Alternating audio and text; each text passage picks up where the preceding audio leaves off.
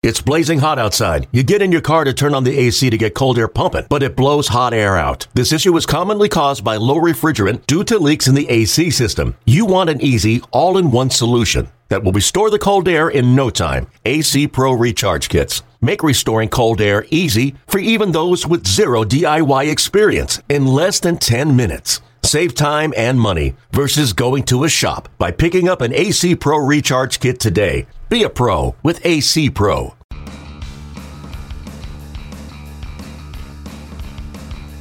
You're listening to MLB.com Extras, brought to you by MLB.tv. It's baseball everywhere. Hey, everybody. Thanks for tuning in. I'm Anthony Castrovince, and this is our latest look at the Detroit Tigers. I'm joined, as I am each and every week, by Jason Beck. Beck, it's really hard to know what to expect from the Tigers this offseason. They're in this interesting position where they're obviously trying to shed some salary, shed some payroll. They have a lofty payroll, have not lived up to the demands or terms of that payroll the last couple of years. And you're hearing some very big things in the rumor mill. And how many of those things transpire, who knows? But just what are your thoughts on the offseason outlook for the Tigers here? Well, we're really headed into the great unknown. I mean, The thing we know is that they're not going to be buyers. And that much is clear. You know, that right. Those days, at least for the foreseeable future, are over. It's just the degree to which they'll be shedding this year. And, I mean, and you've dealt with these off-season things enough over the years. You know, a lot of times general managers will say they don't know what they're doing, that they're not shopping guys, but they're going to listen and see where it takes them. And they know or have a pretty good idea what they're going to do. I think in Al Avila's case, you really do get the sense that they're not sure where this is going to take them. I think a week ago, maybe 2 weeks ago, when this whole plan kind of came to fruition, you got the sense that they were going to try to shed payroll in smaller pieces by shopping guys like Upton, Kinsler, J.D. Martinez seemed like a safe bet to go. Guys like that to get their payroll to where they want it to be. And I think in the days and weeks since, you've gotten more of a sense that Justin Verlander and Miguel Cabrera really could end up going out of this.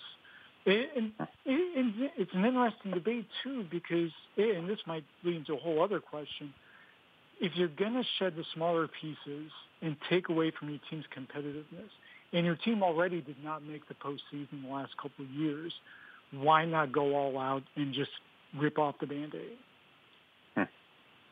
Man, I mean, it's a big thought. We know Verlander in particular is interesting just as a function of where the starting pitching market is from a free agency standpoint. There's just not much out there. And Verlander coming off the resurgent season he is, it only ups his trade value. But, I mean, you're talking about in Verlander and Cabrera, you're talking about the two signature stars of a star-laden team. That's something that, as much as you can explain it, it's something that the fan base will obviously have trouble embracing.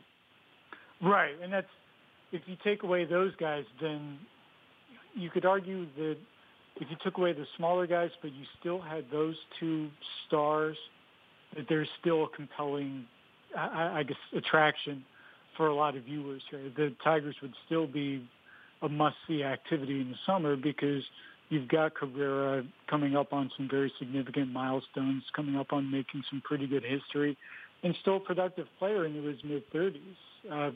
Same with Verlander, who might be near the top of his game right now. I wouldn't say he's at 2011 form, but he's not far off of it. But those same reasons also make them attractive, that if you're going to do a payroll purge, that it now might be the time to at least explore what you can get out of them before they start looking more like aging superstars than guys who are still in that window where they're still elite players. So it's a fascinating debate, and I think it's something where you get the sense that this franchise, with or without Verlander Cabrera, is headed into a direction that we haven't seen in a long time. There's a lot of uncertainty with the direction of the franchise in general. Yeah, and it's something that from the outside looking in, you talk to other people in the industry, and the cliff was always coming. When you load up on free agents or just aging players in general, at some point things do come to a head. From the perspective of Verlander and Cabrera, you're right, Beck. I mean, for all we know, this could be the last best chance to move those guys and the money attached to them because they are still very productive. I don't know what percentage of those contracts can be moved, if it's 100% or what, but there's value just in that, frankly, because when you think about the long-term projections between what those guys will command money-wise and what they'll deliver performance-wise, it could be ugly, down the road. So that's going to be interesting. But yeah, how is this being? You're in Detroit. You're around people, Tigers fans. How is all this? Are people kind of on the edge there? What are people saying about all this? I think there's a mix of some people are shocked that they're doing it now as opposed to giving it one more run, especially when you look at how many of these players, thinking Kinsler, Sanchez, Upton, J.D. Martinez, I know I'm missing a couple guys, Pelfrey, Mark Lowe, so how many of these guys already come off the books after next season? So I think there's an argument out there, certainly around Detroit. Well, why not just let these contracts take their course and make one more run with this group and then have this payroll drop by natural causes? I think there's another group that's kind of seen this as looming for a while and sees this as just something that they figured was going to happen and enjoyed what they got out of it. And I think that there's another side that wonders where the franchise is headed and what this means for the ownership group that the Tigers have had for going on a quarter century now. I mean, Mike Ilitch has had a fascinating history as the Tigers owner. He was not popular for a long time here until they started going big on the free agent market, signing Ivan Rodriguez, signing Magglio Ordonez, and kind of putting this team on the fast track to contention about a decade ago.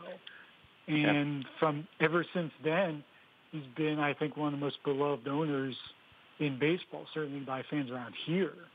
And now you wonder, well, if they're not going to get a World Series out of it, and it looks like those chances are fading now pretty fast, what is going to be Ilitch's legacy for his ownership in Detroit? And is it going to be, well, you had one of the greatest pitchers in franchise history here in Verlander, and you've been able to enjoy 8 years of one of the greatest hitters any of us will ever see in our lifetimes. And if that's the case, is there a counter argument for, say, keeping a guy like Cabrera and keeping at least that part of Ilitch's legacy around? Yeah, it's been quite a decade of prominence in a market that's been incredibly supportive. Given economic conditions and whatnot, it's been a very special time for the Detroit Tigers. But you're right, Beck. Sometimes you're judged not just on getting to October, but what you do within that, and the inability to get it done on the World Series stage is something that's going to be a long-standing matter of frustration given the complexion of that club. And the Tigers already made one move here in the month of November with the Cameron Maybin trade. What was your analysis on that deal and what they got back? Well, I think the return was relatively small. I think you look at Victor Alcantara, and think he could be like an Al Albuquerque type reliever. He's got a dynamic arm. He does not have consistent command, at least at this point. I think people see him, people in the organization see him as a guy who could be a decent strikeout reliever, maybe capable of going 1 to 2 innings, which, hey, one of the things they've needed for a few years here has been, some more cost-controlled relief. So in that sense, you can see a use for him. I think some people think they could have gotten a lot more out of him, but when you talk to Al Avila, there wasn't a huge market for Maybin's option. And if they were going to do something, the Angels were the one team that they could get something done with. Otherwise, you were pretty much in a situation where you were either going to eat the buyout money, which I think was $1 million, and set him free, or you were going to pick up the option at $9 million, keep pressure on this payroll, and hope that you either get a productive year or that you're able to trade him the following summer. So I think in light of what we've seen since then, I think you can see where at least getting something in return, and as odd as it sounds, you save the $1 million buyout, it does seem like in that window it does make some sense. Yeah. Well, we'll see. That could be first of many moves on the trade front for the Detroit Tigers this winter. Some big conversations taking place in that organization right now, and Jason Beck will be all over it for MLB.com and Tigers.com. I want to thank him for joining us. Thank you all for tuning in. This has been MLB.com Extras, Detroit Tigers edition. MLB.tv Premium, the #1 live streaming sports service, is celebrating 13 years. Watch every out-of-market regular season game live or on demand in true HD. Real-time highlights, live look-ins, pitch tracking widget, and more. MLB.tv Premium includes a free At-Bat 15 subscription. Watch live baseball on over 400 mobile and connected devices. Watch at home, in the office, or on the go every night on every device. Blackout and other restrictions apply. Visit MLB.tv for details.